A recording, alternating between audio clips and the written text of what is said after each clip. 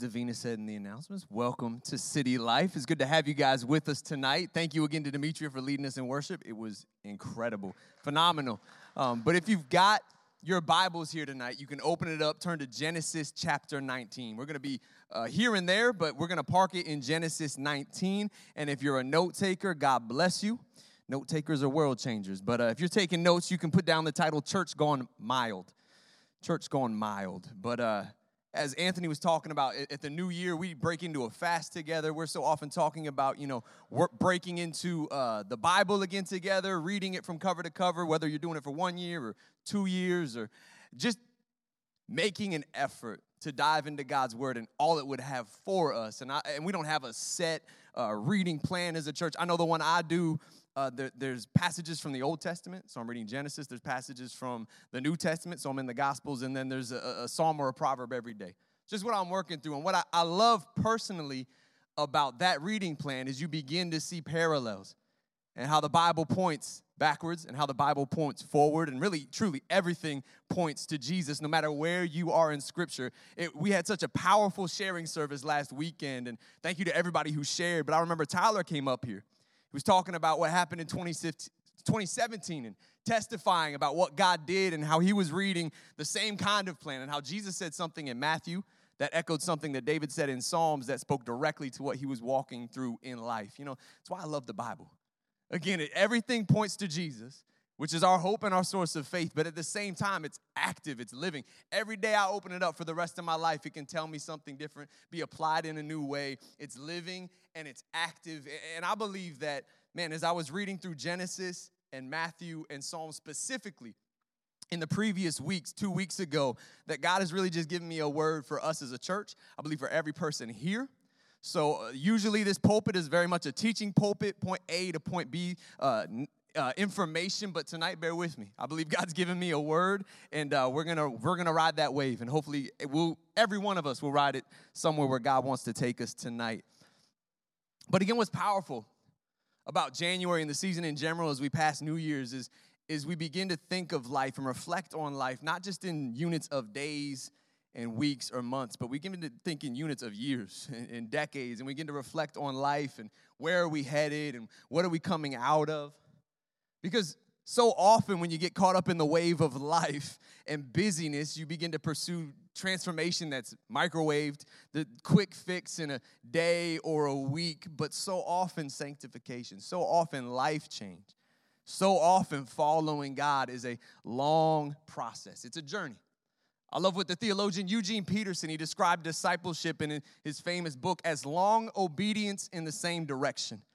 That following Christ and living a life of discipleship is long obedience in the same direction. Following Jesus, it's not a holy hobby. It's not just a pastime or a part-time pursuit. It is a perpetual assignment. It's long obedience in the same direction. That's why Jesus would tell people who came to him and asked to follow him in Luke chapter 9. In Luke chapter 9, verse 62, Jesus says to these people who wanted to follow him that anyone who puts a hand to the plow and then looks back is not fit for the kingdom of God. Anyone who puts a hand to the plow and then looks back is not fit for the kingdom of God. And I quote that verse because that idea of looking back is going to be key in our thoughts tonight. But what I was actually reading in the Gospels that sparked all of this was in Matthew 5:13. Matthew 5:13, maybe you heard this verse. It says, "You are the salt of the earth. But what good is salt if it has lost its flavor? Can you make it salty again? It will be thrown out and trampled underfoot as worthless." So even just reading that during our fast, salt speaks to what's going on in the church because we're not eating. Well, some of us aren't. Personally, I'm doing just 1 hour a day of eating, so I knew this was coming. So those 3 nights before the fast, you better believe I was gorging. And I'm a fan of popcorn. So at about 11:30 each one of those nights, big old bowl, that you can wrap your arms around, and before Steph could even get to the couch, it was usually gone. Popcorn's a good source of fiber. I also make it a good source of butter and salt, right? So it's all of the above. But man, of course, if we're reading this verse in the middle of a fast and we talk about salt, we're going to think about salt on top of food because right now I'm hungry. I'm ready to eat after service. Just said the word flavor. It's stirring up hunger pains, right? But you'll see Matthew 5:13 as people handle this truth and what is Jesus getting at and what is Jesus teaching. You'll see it from a bunch of angles, and it's for good reason. It's because salt has so many uses. Not just in our day, but in Jesus' time, it was used for all kinds of things. It was used for flavor, sure, but it was also used as a preservative. It was used for fertilizer. It was used for treating wounds. It was even a medium of exchange and currency, among other things, as they would barter. But the second note in terms of salt is we've been obviously getting a lot of snow. Right? And I remembered for the first time in my life as a responsible adult, before we got the inches before, a couple weeks ago when we got a lot, finally remember for the first time in my life to put salt down before the snow came. Surprising how much easier it is to shovel the driveway and less exertion it is when you remember to put salt down first. But it was after that, right before this fast, when I was also in my reading plan, I read in Genesis 19. Now, Genesis 19, it points to looking back. It mentions salt, and it's probably one of the biggest, wait, what? Like pause passages in Scripture where you stop and you're like, wait, what just happened? You start asking questions. And it's the story of Lot's wife. God's judgment is falling literally on this city that's marked and saturated by sin, and angels have come to Sodom and Gomorrah to rescue Lot, this righteous man, and his family and his wife. And it's in Genesis 19 that we turn. And I'm going to read, not the whole chapter, I'm going to read verses 15 through 17 and then 24 through 26. 15 through 17 and then 24 through 26. It says in verse 15 that at dawn the next morning, the angels became insistent. Hurry, they said to Lot. Take your wife and your 2 daughters who are here. Get out right now, or you will be swept away in the destruction of the city. It says, when Lot still hesitated, the angel seized his hand and the hands of his wife and 2 daughters and rushed them safely outside the city, for the Lord was merciful. When they were safely out of the city, one of the angels ordered, run for your lives and don't look back or stop anywhere in the valley. Escape to the mountains or you will be swept away. It goes on to say in verse 24, then the Lord rained down fire and burning sulfur from the sky on Sodom and Gomorrah. He utterly destroyed them, along with the other cities and villages of the plain, wiping out all the people and every bit of vegetation. But Lot's wife looked back as she was following behind him, and she turned into a pillar of salt. Again, it's one of those verses where you're like, wait, excuse me? What just happened? But you know what actually sticks out to me when I read this passage, first and foremost, is you're reading, and the angels are warning. They've come to rescue Lot and his family, and they've told him what's coming. But it says, here it says Lot hesitates. In the King James Version, it says Lot lingered. Why would Lot linger when he knew what was coming? Well, there's a good chance that he had a lot that he had to let go of. The angel didn't show up with the big-size U-Haul so he could pack up and take all the things he wanted to take. Chances are he was just grabbing what he could to leave. No doubt there was a lot that he could look back on. You know what? As we read through Genesis again this year, one of the most challenging passages in Scripture to me personally isn't Lot, but it's Lot's uncle, Abraham, where God comes to Abraham, speaks to Abraham for the first time, right? This is the first time Abraham is hearing from God. God says, leave your land, leave your relatives, leave your family, and go where I'm going to tell you to go. Basically, the very first thing he ever says to Abraham is, hey, leave everything you've ever known and come follow me. And I think of how I would hesitate, how I would ask so many questions. We don't see that with Abraham. He goes. What we see with his nephew Lot, we see Lot lingers. Maybe it's because he lingers. It's because he pauses to consider that the angel gives this command as they're leaving. Hey, don't look back. Don't look behind you, right? To linger or look back, you can lose this deliverance you're having. You know the number one cause of traffic accidents, according to, this is a mouthful, let me read it, the Crash Investigation Team of the Traffic Safety Training Center.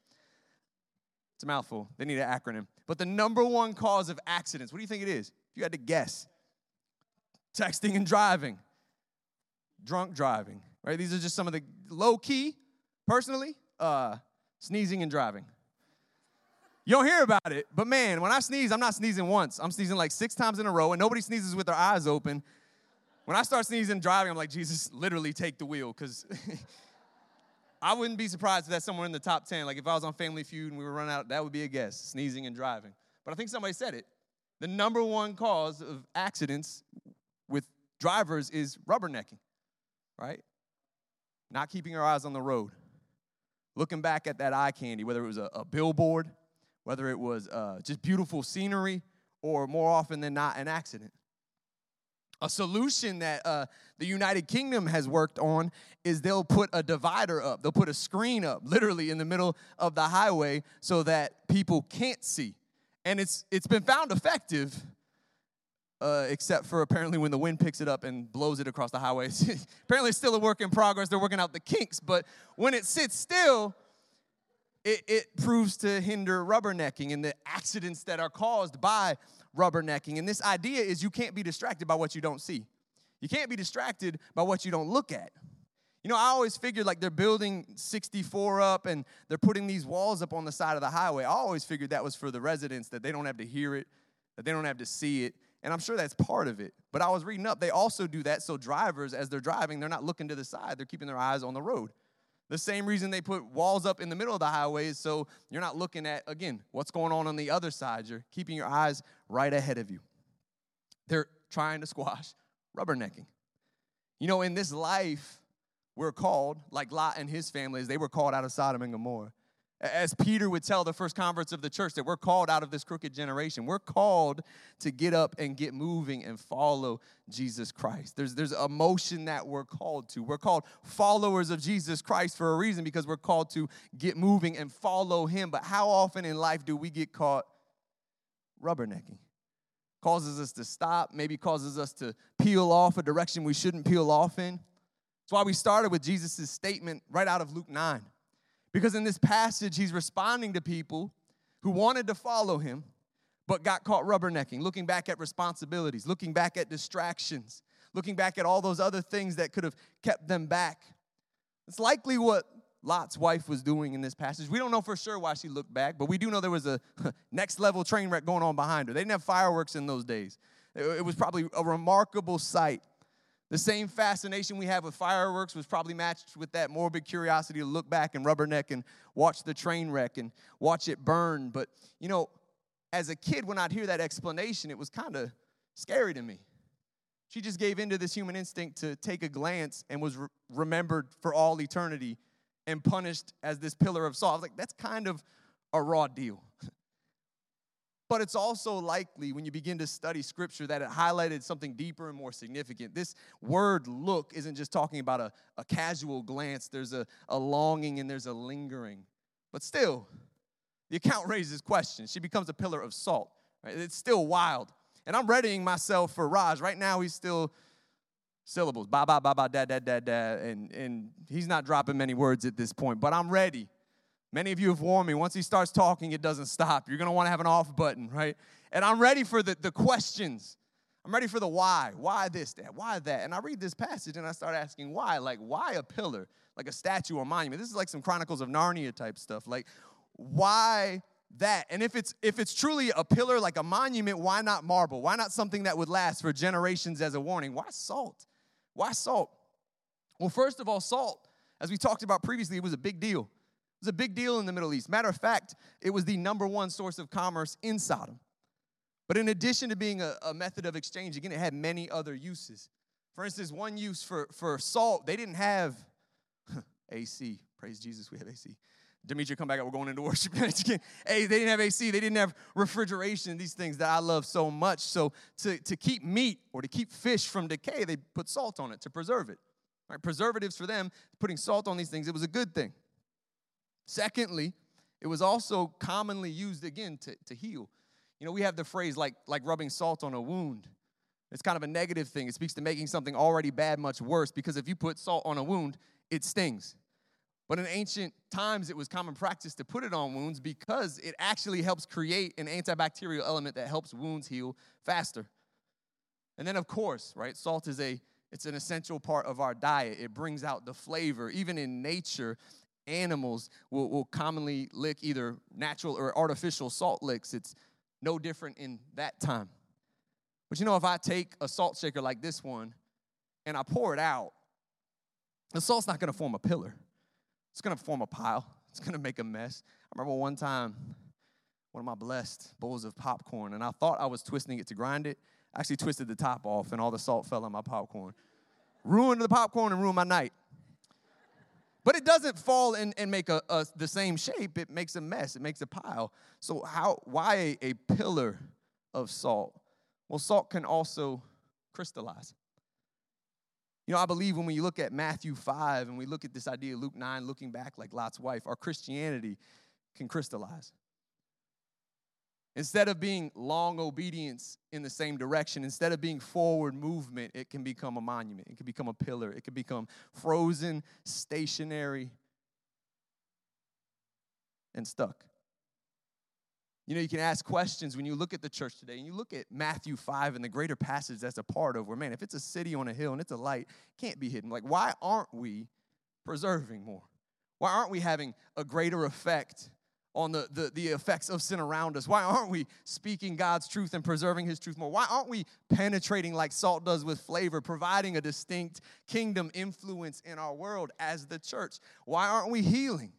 Why aren't we reaching the lost? Why aren't we rescuing the lost? Why does it seem like the church has gone mild, like it's lost this distinct flavor like it talks about in Matthew 5:13? And I believe when you begin to look at Lot's wife, who becomes a pillar of salt, you look at Lot 9, where Jesus says don't look back, you begin to see one of our problems. It's that we're rubbernecking, lingering.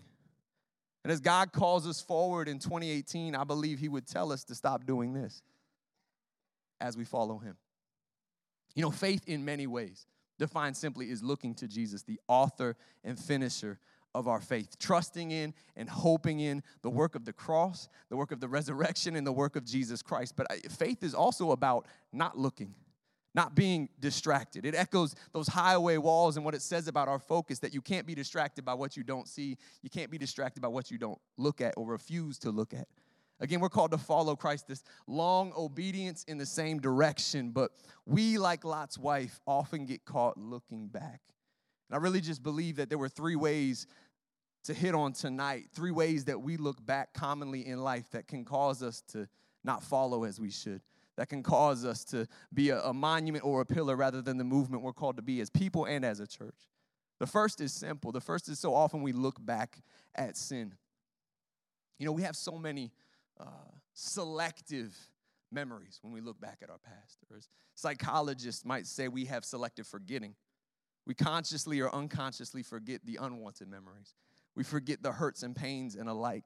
And I believe this is what the enemy does when he causes us to remember past sins. We remember the pleasure, but not the pain. We remember the spark, but not the stress. Was Lot's wife casting a longing look back on a place that was on the brink of abusing her family just the day before? It's not enough to simply recognize sin for what it is. It's not enough for us to simply regret the sin that maybe we committed. We have to learn to hate it, to hate evil, hate sin.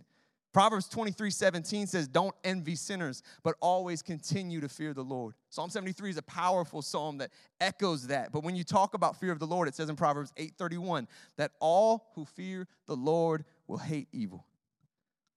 Salt is a preservative. And in our lives, we're either going to preserve a healthy fear of the Lord or fickle hearts that continually gaze back towards sin. And salt is a preservative. And as the salt of the earth, as Jesus calls us in Matthew 5, we're called to preserve God's truth, to fight the decay of sin in our world and our culture. But we can't do that if what's preserved in us is a view of sin that's incompatible with God and his Holy Spirit. Again, it seems like Lot's wife gets a raw deal, but what if God showed mercy to Lot's wife a second time? What if she had been allowed to be free or flee the wickedness of Sodom to a better place, all the time harboring in her heart a love for her past? The virus of Sodom's wickedness would have gone with her to her new home, preserved deep within her, waiting for a chance to emerge. And rather than allow her to preserve the culture of Sodom, God preserves her as a pillar of salt. She becomes a monument to the preservation of evil, a warning to all might see her frozen, rubbernecking with this gaze of longing. Again, we think it's harsh, but think about it. She's already been saved once. The angels came to rescue her from Sodom. How often, man, we've been saved, but do we still look back and cast that longing look back on what Jesus pulled us out of? Or more simply, how often do we simply doubt the goodness of God and his promises and cast this longing look back at the world like maybe that was where it was at. But again, we're called to be salt in this way that we're called to have an influence on the world. But you can't influence a world that you're trying to be like. Where's your influence? What's influencing you? Jesus would go on to teach in Luke. He would say explicitly, remember Lot's wife. And it says in the English Standard Version, whoever seeks to preserve his life will lose it, but whoever loses his life will keep it. But I have up here as well the New King James, because in that it says, whoever seeks to save his life will lose it, but whoever shall lose his life shall preserve it. Each passage uses preserve in a different place. What are you preserving? Your past life? Are you preserving the life God wants to give you? What are you preserving? A healthy fear of the Lord, or this fickle gaze that looks back to the world? May we have a forward gaze toward eternal grace and not a backward one towards one-time pleasures. Sin is brain damage. Again, there's this selective forgetting where we look back and think, yeah, that was so good, when, the wages are death. Jesus reminds us, don't look back, look forward.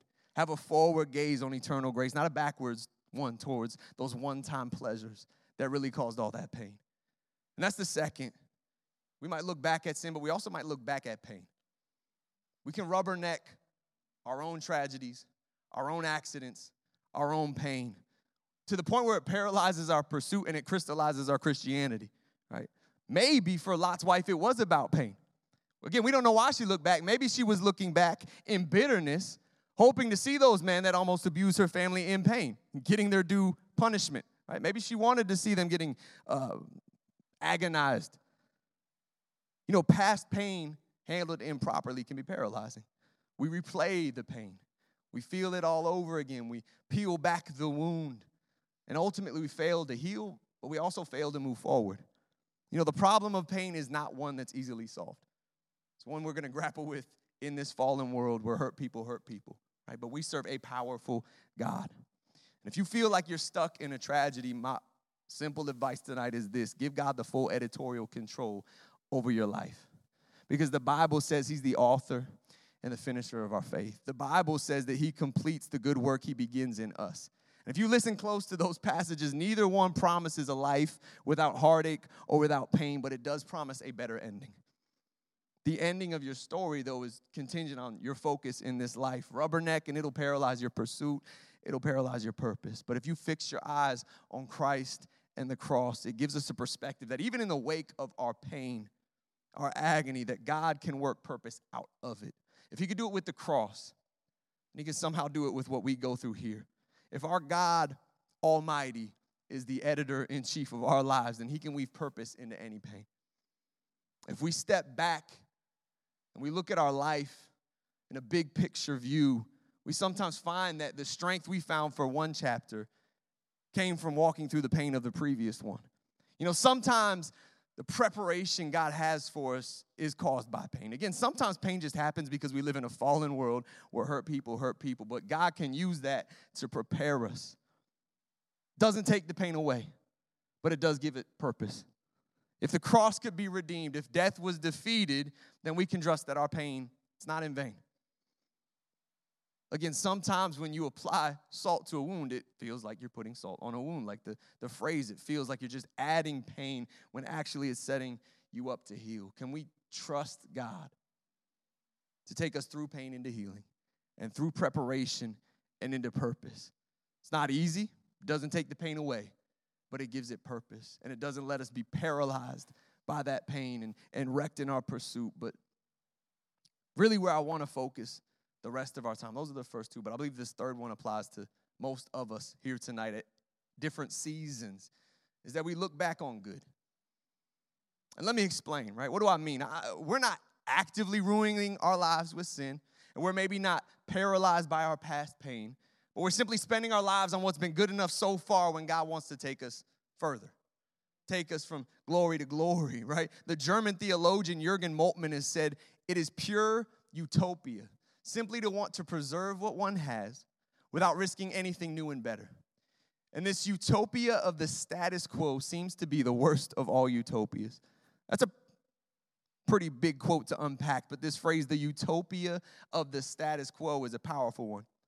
Because I think sometimes what feels safe is to preserve what we have, what's worked so far. But again, salt isn't merely used to preserve, it's also used to penetrate and enhance.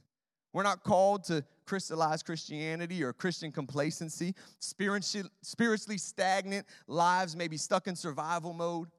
You know, there are those times where you live like that, and all of a sudden it begins to feel like empty routine and dull ritual, and you just begin to look to God and look to the future like, God, what do you want me to do with my life? What do you have for me? What's my purpose? But man, when you ask that question with all sincerity, you need to be ready for God to disrupt the good in your life and the good you cling to as he tries to hand you something even better. You know, for many of us, when we went to college, we had college orientation.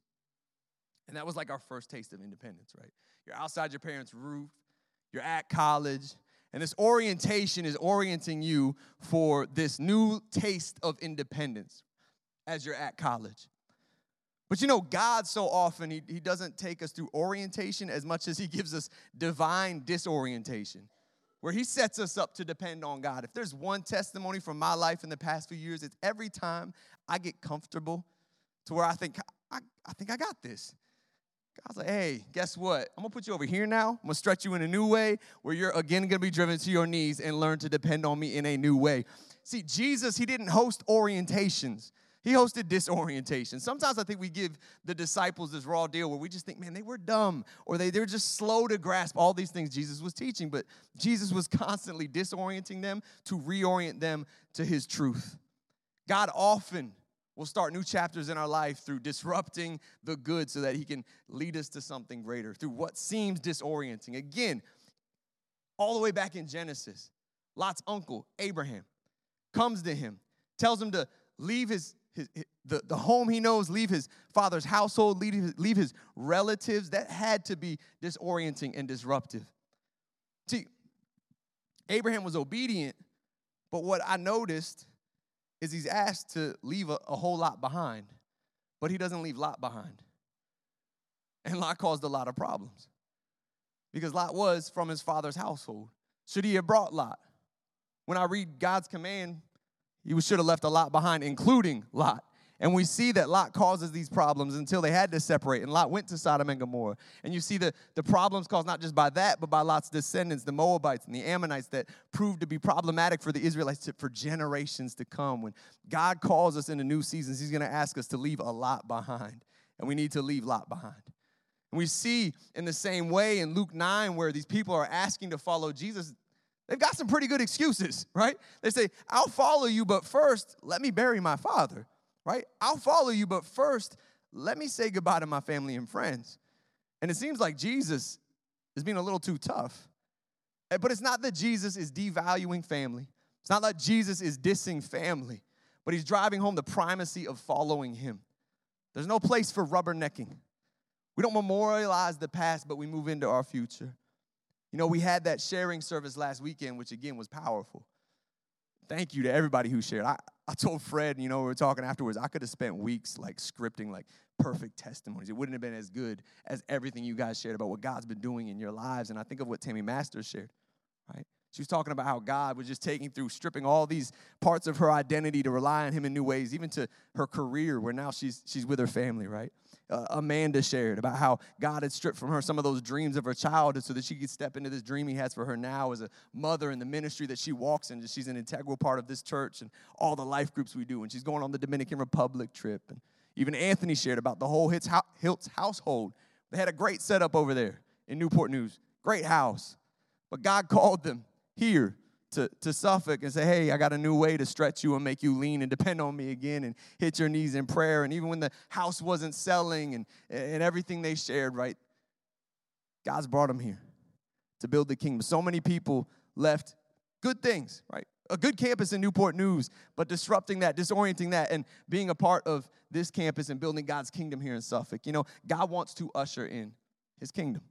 And when Jesus came to do just that, in the Gospels, what was his opening statement? We see in Matthew 4:17. He says, repent, for the kingdom of heaven is near. The Hebrew word for repent, it means turn. Right? Turn from the old, turn from the flesh, turn to the new. Why? For the kingdom of heaven is near. The time is now. If we want to build the kingdom, though, we have to stop looking back. Right? We're salt. The question is, are we penetrating? The question is, are we preserving, or are we a pillar, a statue? Because God doesn't want a monument of people who put their hand to the plow but then rubberneck and look back. He wants a movement, penetration, impact, reach, and rescue. Again, even to just wrap up tonight in this thought and put a bow on it. Actually, if I could have the worship team come up as well. I know Roger's going to ask questions. I know one of those questions is going to be how. And then you ask the question with Matthew 5:13. Okay, how does salt lose its saltiness? How does salt lose its saltiness? And many theologians think that Jesus is speaking rhetorically, that he's saying, look, if salt loses its distinctive quality, it's good for nothing. It can't be made salty again, because the reality is, chemically speaking, salt, sodium chloride, it's one of the most stable compounds in creation. Strictly speaking, salt can't lose its saltiness. Jesus, again, many think is speaking rhetorically. He's saying, look, salt has this distinctive quality, and if it loses it, it's no longer salt. But what's powerful is, we've been talking, maybe your focus has been fickle. Maybe you've been looking back more than you've been looking forward. Maybe you've been stuck in this powerful idea of the utopia of the status quo, or maybe you would simply say, my gaze hasn't been fixed on Jesus Christ. But the enemy would love tonight to sow seeds and thoughts where, I'm kind of like Lot's wife. I've lost my use. I've been stripped of the potential I had. I'm no longer effective, that my following has been failed. My long obedience in the same direction has been entirely derailed. But the enemy doesn't get editorial control of your life. Not unless you give it to him. He doesn't get to put a period where God will place a comma. He doesn't get to put the end. This is the end of your story, where God is beginning to start that new chapter. Again, God is the author of your faith. Let him be the finisher. Let him complete what he started. Maybe that pain you've been going through. Maybe the things you've been looking back at. Maybe it's preparation for what you need to be looking at ahead of you. We don't have to be frozen in our now. We don't have to be defined by our past week, our past month, or our past year, because of Jesus Christ and the grace that's available. We have the grace where we can turn once more to fix our sometimes fickle gaze that rubbernecks and looks back on Jesus Christ. And tonight I simply want to close by doing that practically in worship, by fixing our gaze, fixing our focus on Jesus. This song we sang, the second one we sang tonight about meeting with God, is a powerful one.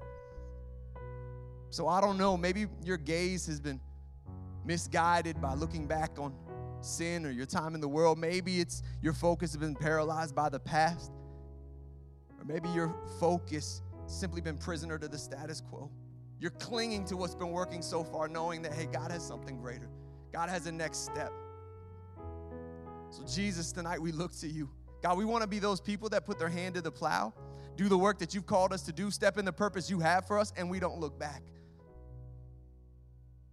Jesus, we look to you tonight because you say that you're the author and the finisher. Because you say that you'll complete the good work that you begin in us. And Jesus, we thank you that because of the cross and the grave that we have hope. We're not stuck.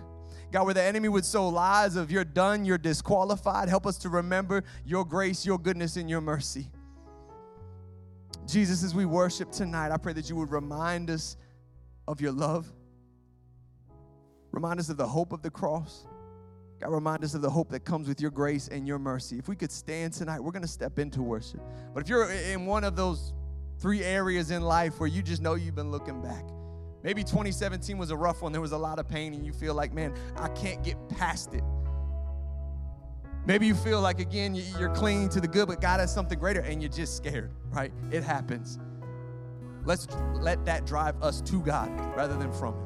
Let's let that drive us into his presence. And man, I would love to pray for you here. Dean and Sue are there in the back. They would love to pray for you back there. But man, every one of us, let's worship and fix our eyes on Jesus.